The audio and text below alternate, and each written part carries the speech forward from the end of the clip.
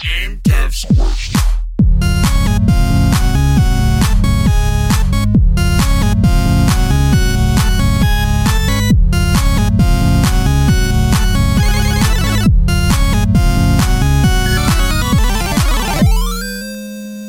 Hey, what's up, everyone? Welcome to this week's episode of Game Devs Quest. This is going to be another short one. Man, life has been crazy as it has been. Rhett and I have not spoken in pretty much a couple weeks, and that's mainly because I started a new job, I bought a house. This week, apparently, he worked 84 hours from Monday through Saturday. So it's been really hectic. We tried to line up a time this week to record, and it just didn't happen. I think I said we don't have our normal like Monday mornings because I work 8 to 5 Monday through Friday now. So it's been a real struggle. And with the new house and the new job, I've pretty much just been going to work, working 8 hours, coming home, eating dinner, and working on the house until it's time to go to bed. So it's it feels like it's never ending. Like my wife and I put together a list of all the things we feel like we need to do on the house, and it totaled like close to 50 things. So we've just been trying to knock off like one a night, one a day. But some of them are much bigger. So we'll see. It's going to slow down a bit.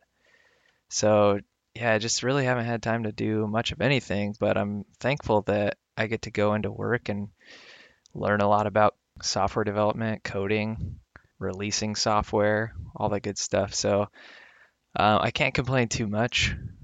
I'm really happy that I have this job just in the last like 2 weeks that I've worked there. So I've worked exactly 2 weeks there.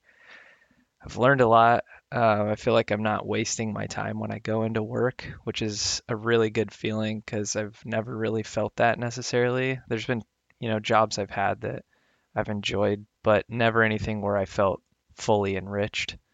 So it's been good. I just wish that I had more time to spend in the Discord like I used to have, more time to pay attention to what everyone's doing, and also more time to work on game development myself. So we'll see. I will say I'm pretty excited because Zivix is doing some awesome work. He's putting out Bewilderbots, and Touch Arcade wrote an article about Bewilderbots, which is, if you don't know Touch Arcade, that's like the biggest kind of like review site for mobile games. So that's huge. For that to happen, like that can boost sales tremendously. So we're gonna have Zivix on probably next week to talk about his process building Bewilderbots and everything. So looking forward to that. Stay tuned for that.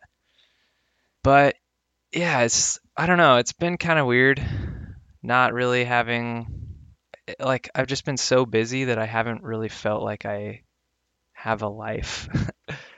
Like everything I do right now has to have sort of a purpose to finish the things that need to be done.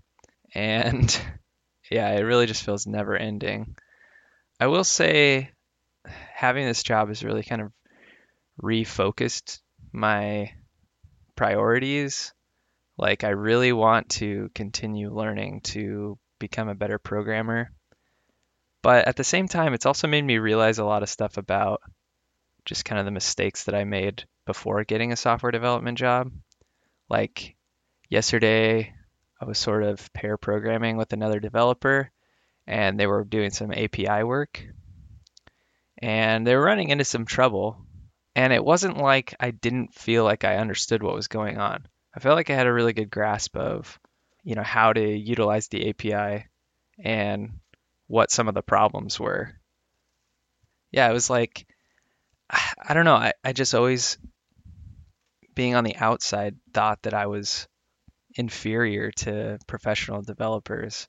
And seeing that, like, they struggle with common little things as well made me realize that, like, no one's perfect and no one understands everything about developing software.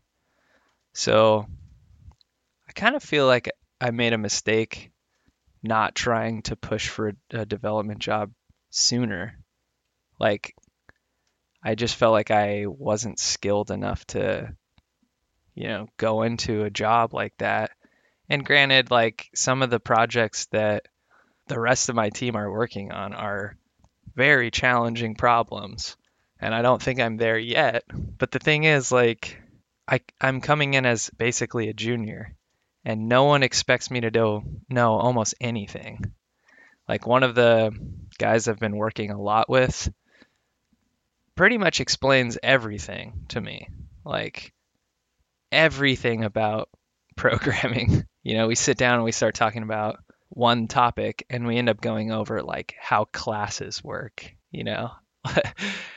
So maybe it's just kind of his personal style, but it really makes me feel like if you can get in and interview and speak intelligently and show your passion for creating software and you can get in a job, like you can do it. I wish I would have thought this sooner, but I've suffered from imposter syndrome for, years trying to get into this field. But it's not like people who have these jobs aren't wizards or anything. They literally just have a ton of experience. And when you come in with no professional experience, they're not going to have high expectations for you. So just stop worrying about it. Like most of you in the Discord who are spending all of your time programming, like you could do a professional development job. You just have to find the right one, the right company that's willing to bring you on as a junior.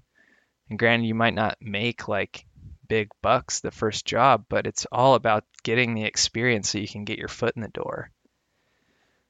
And another thing, like speaking of money, like especially us younger folk, you can't really expect to be making a ton of money like your first job.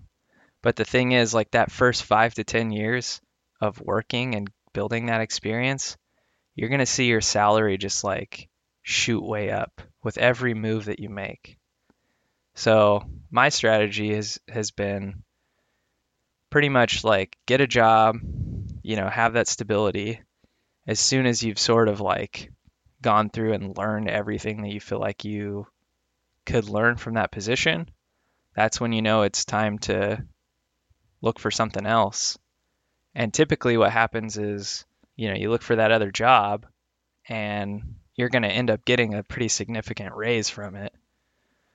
If you were to just stay in the same company and wait for your annual raise every year, it's going to be much smaller. So for me, I pretty much stuck with a company for like 2 to 3 years and then jumped ship.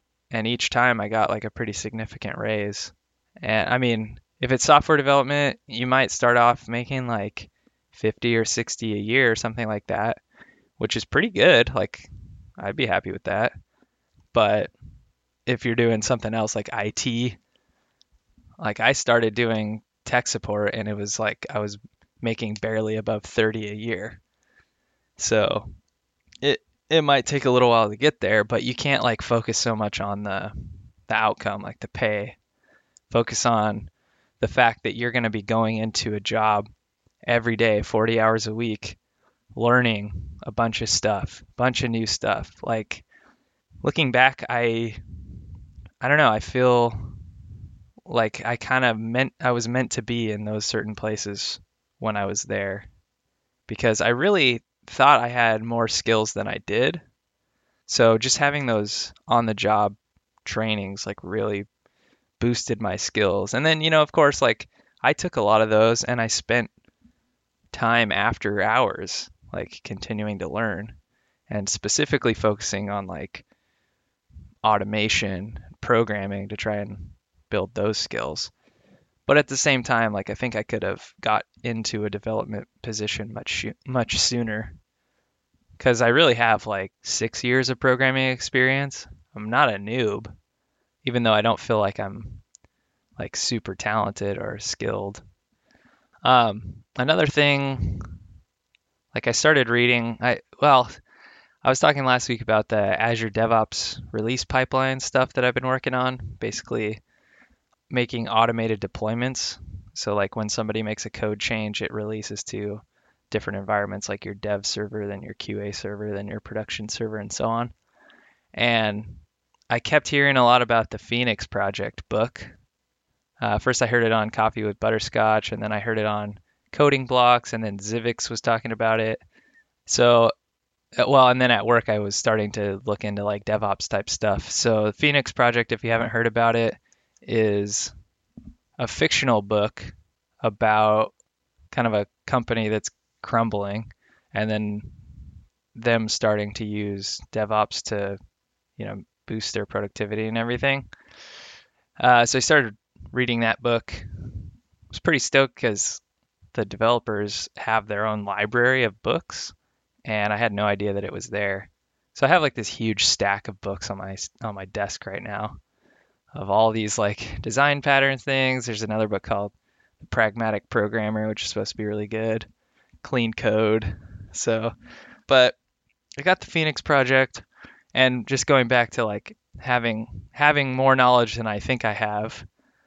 The Phoenix Project is all talking about all kinds of like system administration and server admin stuff that I have experience with. Like, not that I know a ton about it, but I could follow everything they were saying, which felt pretty good.